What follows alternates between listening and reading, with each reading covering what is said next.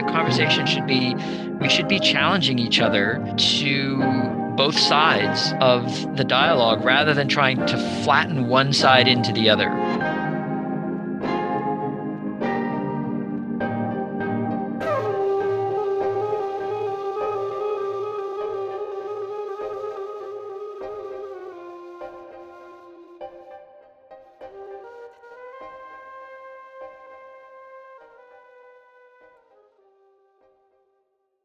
Hello, everyone, and welcome back to Interrobang, a writing podcast. My name is Liam Monahan, and I'm thrilled to have as my guest today, Evan Thompson. Evan Thompson is a writer, a professor of philosophy, and an associate member of the Departments of Asian Studies and Psychology at the University of British Columbia. He works on the nature of the mind, the self, and human experience. His work combines cognitive science, philosophy of mind, phenomenology, and cross-cultural philosophy, especially Asian philosophical traditions. He's the author of many books, including Waking, Dreaming, Being, Self and Consciousness in Neuroscience, Meditation, and Philosophy, which will be the focus of today's discussion. Dr. Thompson is also an elected fellow of the Royal Society of Canada. Waking, Dreaming, Being is a really extraordinary book. It's very erudite, very learned in terms of the subject areas, and yet it's very highly accessible as well in terms of the language that you're writing with. The book offers an exploration of consciousness at the limits of both neuroscientific knowledge, as gleaned from Western science on the one hand, and phenomenological insight, as established through many centuries of meditative practice in the Asian traditions on the other. At one point in your introduction, you plainly ask, is consciousness wholly dependent on the brain, or does consciousness transcend the brain? Given the cultural and philosophical differences between Western neuroscience and Tibetan Buddhism, how should we move forward in thinking about these issues? What follows in your book is, to use a pretty kind of cliched word, an amazing journey. You take your reader through, and this is your language here, not only through cognitive science and the Indian yogic traditions of philosophy and meditation, but also through a wide range of other sources, poetry and fiction, Western philosophy, Chinese Taoism, and personal experience, all in an attempt to answer those initial research questions. So I wonder if you could start us off just by saying a bit more about your project and about the book as a whole. Yeah, so my project in general terms is the study of the mind.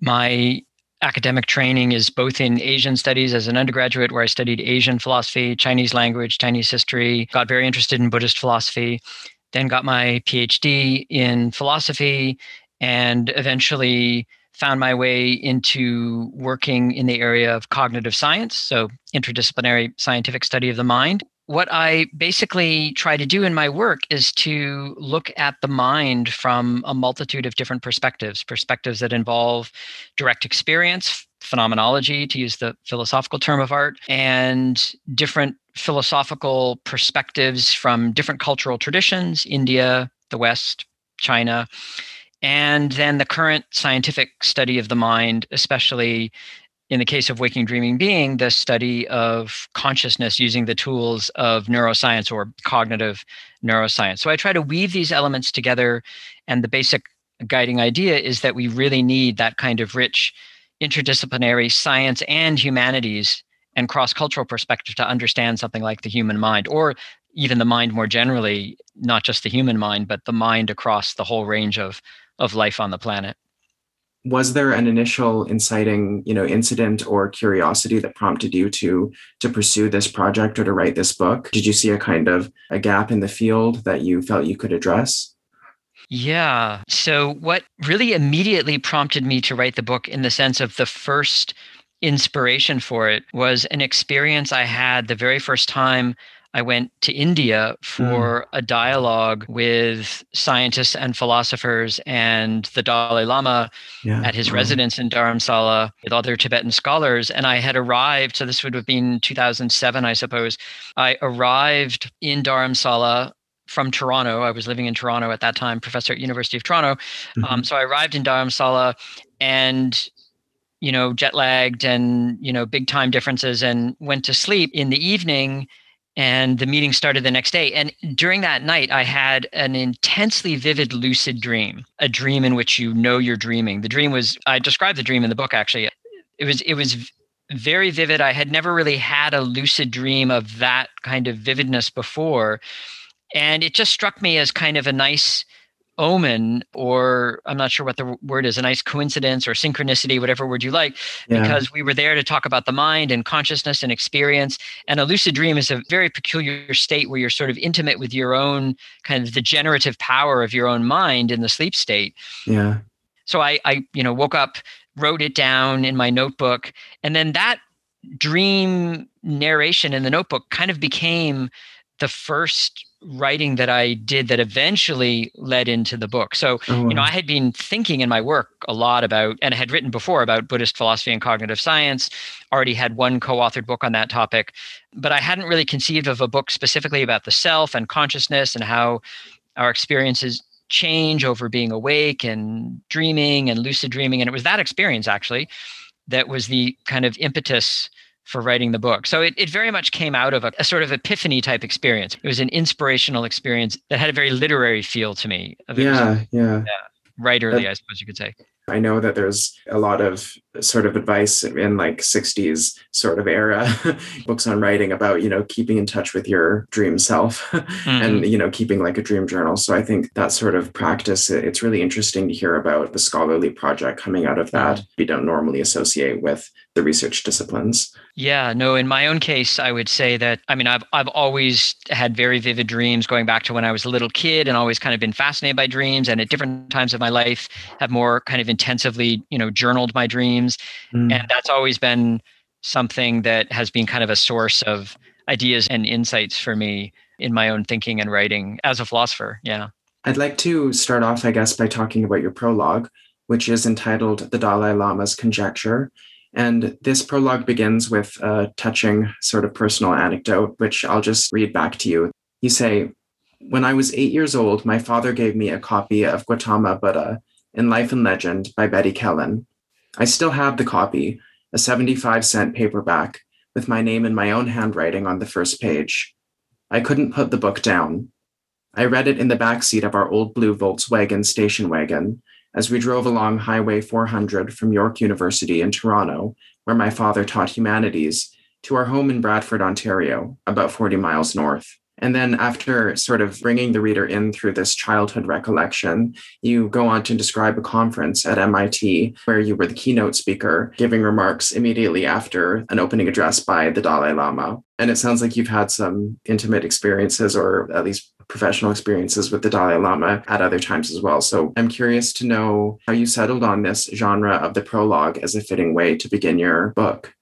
So I wanted to start the book in an intimate, personal way, both in the sense of trying to draw the reader in personally in an intimate way, and also doing that by way of, my own experience, using that to depict the motivation behind, why I'm writing this book in the first place. Yeah. And so I thought a prologue was really a sort of better format for that. There is an introduction to the book as well. And in the introduction, I kind of lay out, descriptively the content of the book. And introductions actually weren't always like that. That's become a thing. Yeah. Where it's driven by media and people who write book reviews. They, someone who writes a book review, especially in the world of trade writing, they want an introduction where they can read exactly what the book is about and get a summary of the book to help them write the review or decide whether to write a review. Okay. And so that's kind of how the introduction has evolved now. Of course, introductions, in the past weren't necessarily like that. Yeah. So I didn't want to start the book with that. I wanted to start the book with like a hook, with something personal, something vivid, and something that would hopefully draw the reader in, and that would encapsulate kind of the big question of the book. So that's why I chose to do that. And I think what happened in terms of the evolution of the writing is that I think I wrote the introduction last, actually. So, I wrote the prologue, and then I went into writing the chapters. And the introduction, I think I wrote after I had written the whole book and knew what I was saying in the book. And then I just kind of wrote the introduction separately.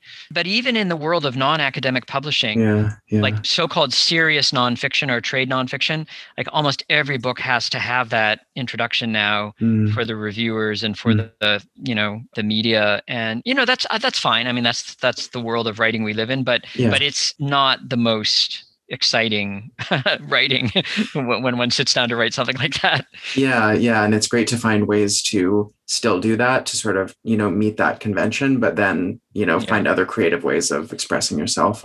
So I'd like to just follow up a little bit with this topic of speaking from personal experience and even in a sort of first person narrative voice, because that's not something we always see, in all academic disciplines, although certainly it's very common in some. But I'm wondering, is that something that you kind of have to earn as someone who's writing out of a scholarly tradition? Could you see potential graduate student listeners of this podcast, for example, getting away with that? Or is it something that you think is being introduced more and more as our ideas about authorial voice in research shift?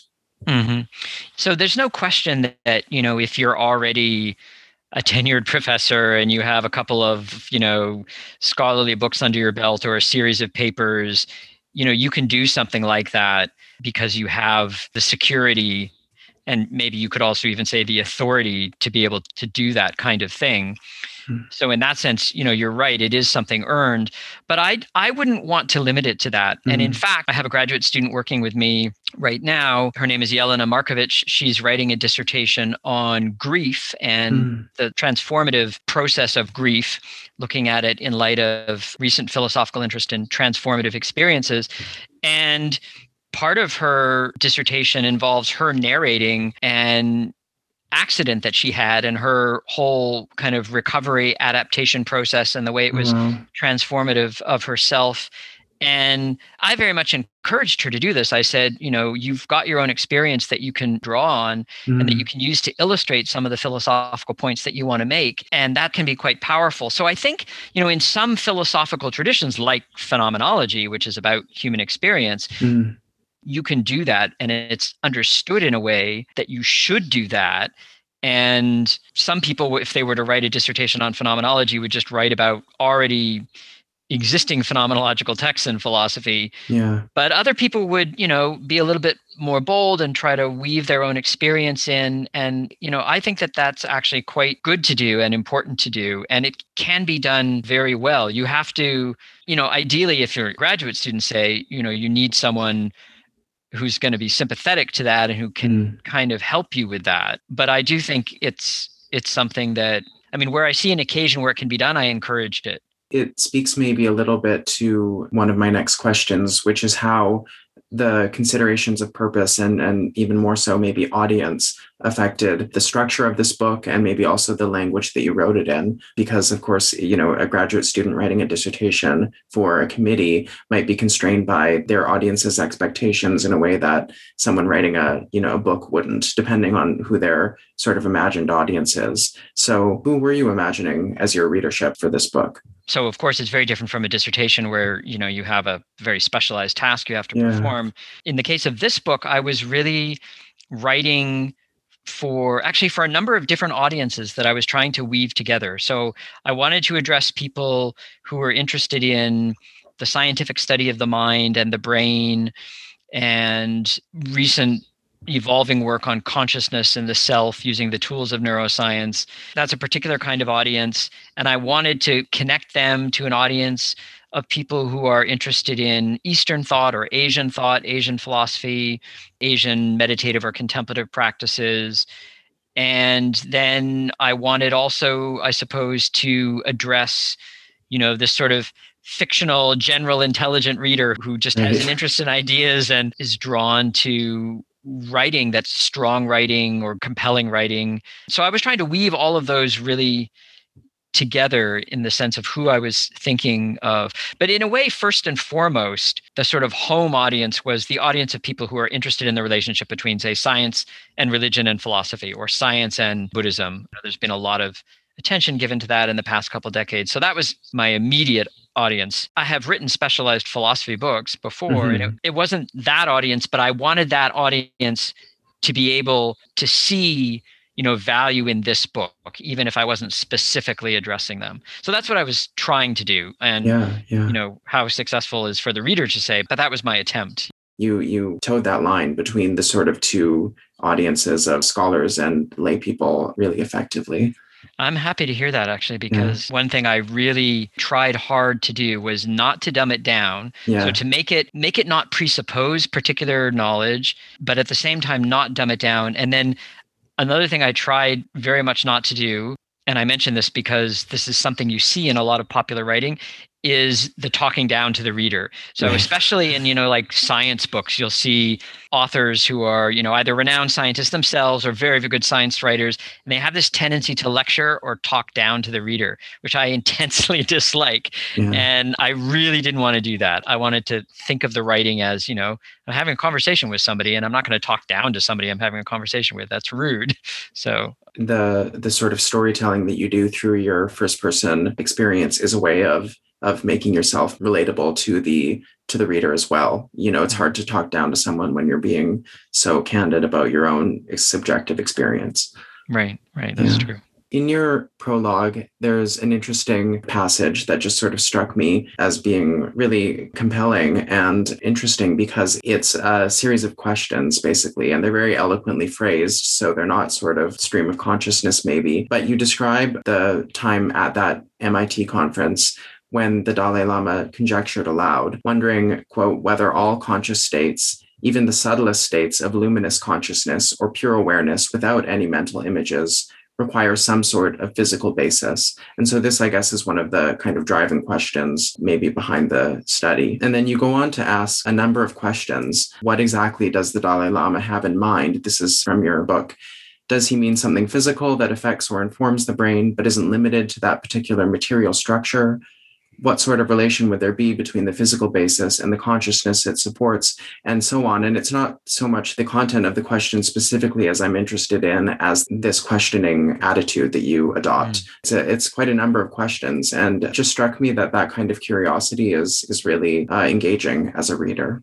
I mean, this is another thing I wanted to do with this particular book, is I wanted to have it be inquisitive or curious. There are these really kind of fundamental questions about what's the relationship between the mind and the brain, or consciousness and the brain. And of course, Tibetan Buddhists have, a long-standing view about that, but that view is now in dialogue and in friction, you could say, with science, which tends to be of the view that, consciousness is a biological phenomenon.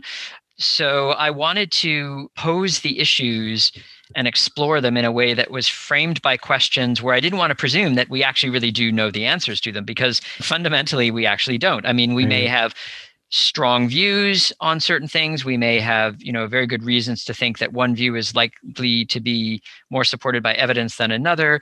But at the end of the day, we don't have answers to these questions. And it's presumptuous and arrogant of us to think that we do. And it's important in a cross-cultural dialogue not to just come in thinking you know the answers to everything, and the point of the dialogue is to educate the other person. I mean, that's not how you have a conversation. So I wanted that to be the kind of animating spirit of the book, is really to have it be, on the one hand, questioning, but on the other hand, not, I suppose you could say, just questioning, but posing questions and then following them through evidentially and argumentatively to wherever I thought they lead, at least in our present state of knowledge.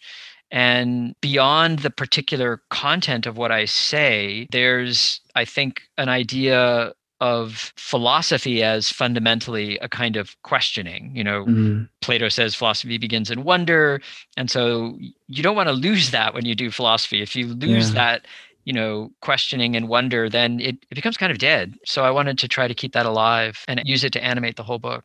I think the epistemological humility of that is really inspiring as well. You close your prologue with a section that you've called Staying with the Open Question. And in this case, the question is whether, as Buddhist traditions claim, consciousness transcends the materiality of the brain, which neuroscience can't currently conceive, or whether consciousness is directly dependent on the brain, an idea which is contradicted by the meditative experience of yogis of the Asian traditions.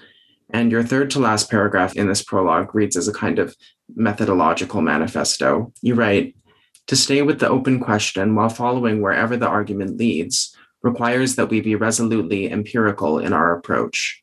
By this, I mean cleaving to experience and suspending judgment about speculative matters falling outside what's available to experience. Experience includes inward experience of the mind and body gained through meditation.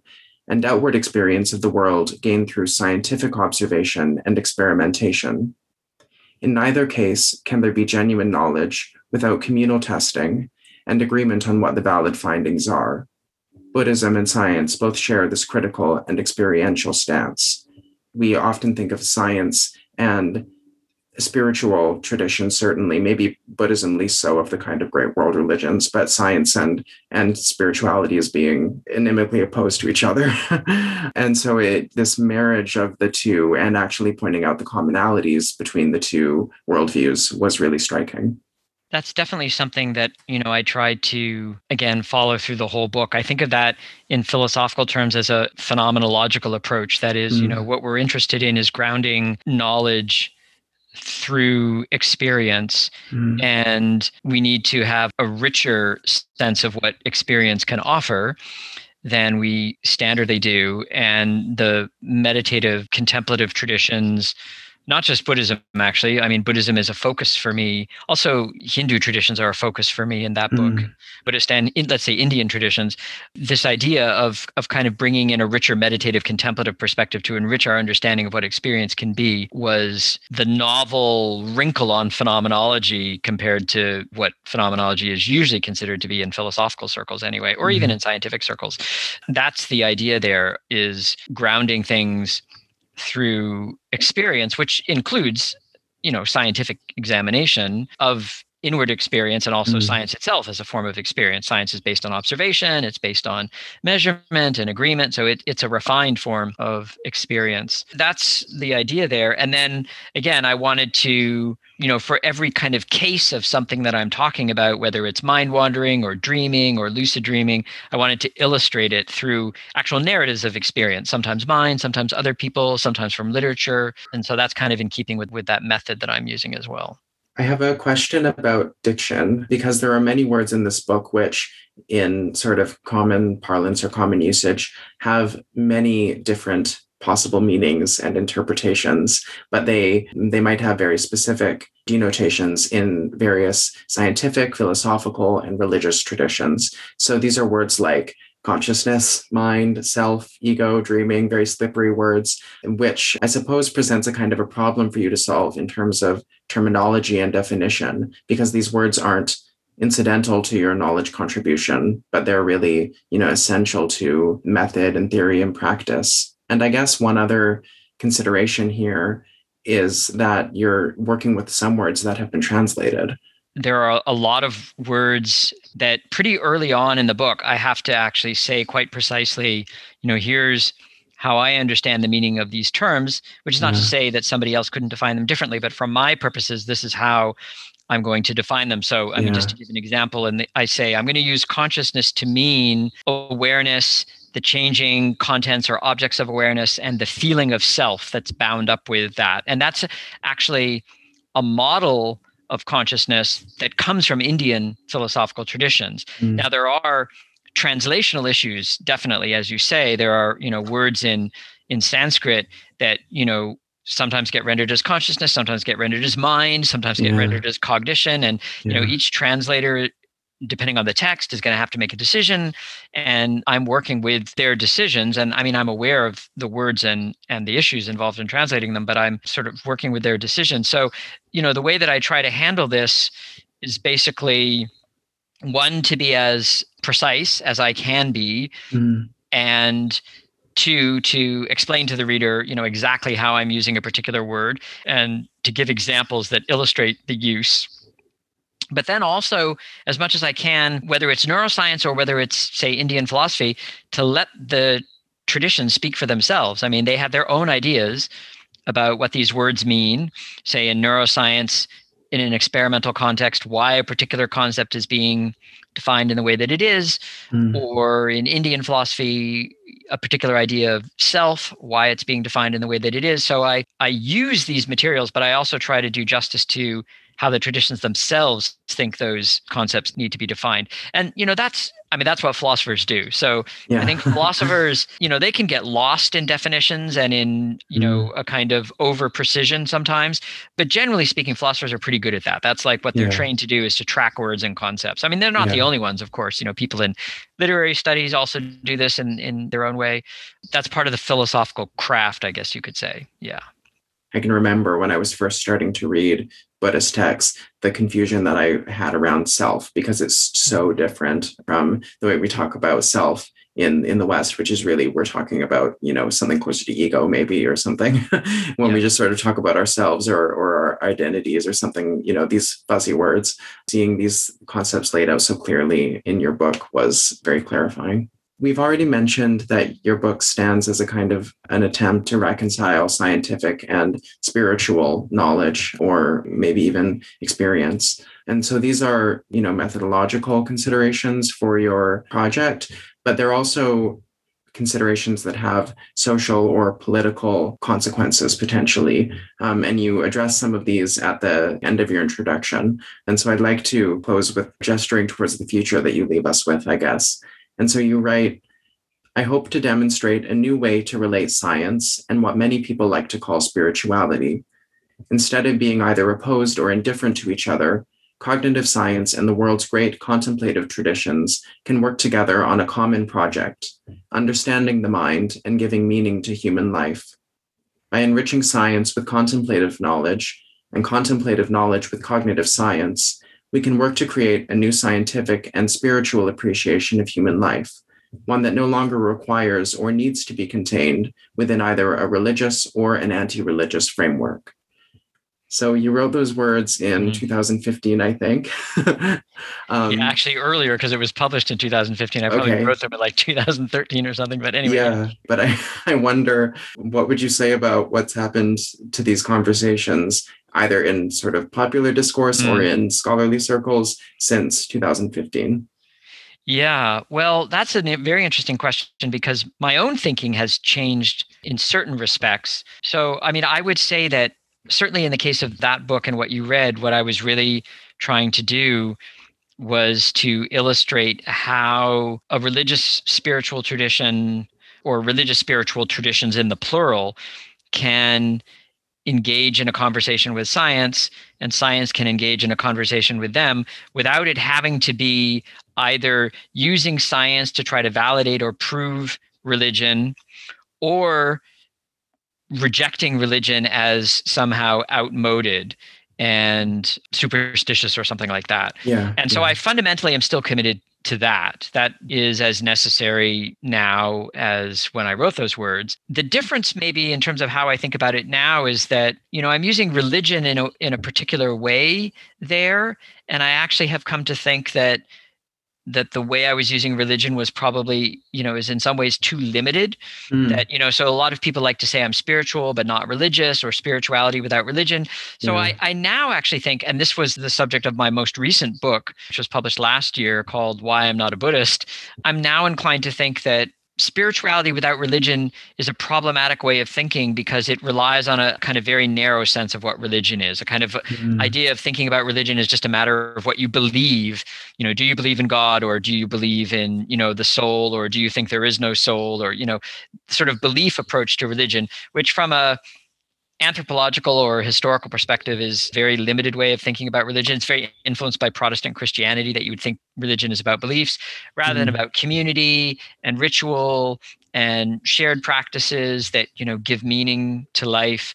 So I wouldn't quite word it the same way as now as I did then. I mean, the way I would think about it now is that a healthy culture is like a healthy ecosystem. You have many species interacting with a lot of biodiversity. And in the case of human culture, cultural diversity is, science and philosophy and art and religion. And, religion is an important part in the mix, and religion is the traditional home for spiritual practice. And it may be possible to develop some aspects of spiritual practice in a more secularized way. That's certainly doable. The passage you read suggests a kind of like we're going to evolve beyond religion into something like post-religious. And that I'm a little bit skeptical of now. I think it's more a matter of enriching our understanding of religion and seeing it as an important element in the human ecosystem, I suppose. Mm-hmm. Oh, that's really interesting. Was there something that you read or that you sort of saw happening in the world that prompted that shift? Or yeah, actually, it was through my involvement in the Science Buddhism dialogue and what I saw happening in that dialogue and how it was evolving, where there was a tendency to devolve into either trying to use science to justify Buddhism and to say Buddhism is unique and exceptional and different from other religions because it's more scientifically justifiable. I mean, that's in popular discourse and it's in scientific discourse among people who study meditation. So that's what I call Buddhist exceptionalism in my new book. Okay. So that combined with a general misunderstanding in the dialogue of what religion is really about from a cultural, historical, anthropological perspective. So it was really through further study and thinking and watching how the dialogue was kind of going into either scientists trying to justify Buddhism or Buddhists trying to use science to justify or to embellish Buddhism. And I thought, no, that's not actually the way the conversation should be going. The conversation should be, we should be challenging each other to both sides of the dialogue rather than trying to flatten one side into the other. And that was already happening in my thinking when I was writing Waking Dreaming Being, but it really kind of came more to prominence for me after I had written Waking Dreaming Being. So my last book is all about this. It was published, 2020, before the pandemic struck. The book was published actually. So it's called Why I'm Not a Buddhist, and it's shorter than Waking Dreaming Being, and it goes into all of this. I guess it makes me wonder when you have this sort of trail of books that you're leaving behind, because you have written many books, and you know that you've had previous selves or positions that you've presented through your work. Do you think about that when you're starting a new book? Do you try to relate to that person that wrote Waking Dreaming Being, or do you just sort of start with a tabula rasa? Well, neither one in a way. So, I mean, I definitely don't start with the tabula rasa because I'm always kind of coming at it from somewhere, but I don't self-consciously try to link my books. I think a book is like a child. I mean, you have a role in creating it. A lot of the creation is actually out of your sort of immediate control, though you might think otherwise. And then it goes out into the world and it has its own life out in the world. And then you move on and you work on another book. And, there might be occasions where you do need to think about the relationship between the two, but I generally don't do it that way. I generally treat each project as a kind of creative project in its own right. And I think if I tried to think about how it related to earlier things, it would just get in the way of what I'm doing here and now. I would lose the spontaneity and the freshness. I mean, of course, I do step back, especially as a philosopher, I'm sort of supposed to do this. I do step back and think, what about, is it consistent with this, or have I changed my thinking? I mean, of course, I do think about those things, but I don't try to think about them while I'm doing the writing. Right. Well, I hope that the problem of being so prolific is one we can all have one day, maybe. Thank you, Dr. Thompson, for speaking with me today. It was a real pleasure. Thank you for inviting me. It's great to talk. Interrobang, a writing podcast, is an open access educational resource created by the Centre for Writing and Scholarly Communication at the University of British Columbia, located on the traditional, ancestral, and unceded territory of the Musqueam people. Pre-production was completed by Leah Monahan and Bo Lehman. Audio engineering was completed by Arya Empikaris. Visit our website, writing.library.ubc.ca, to learn more about the services and resources through which we support writing at UBC.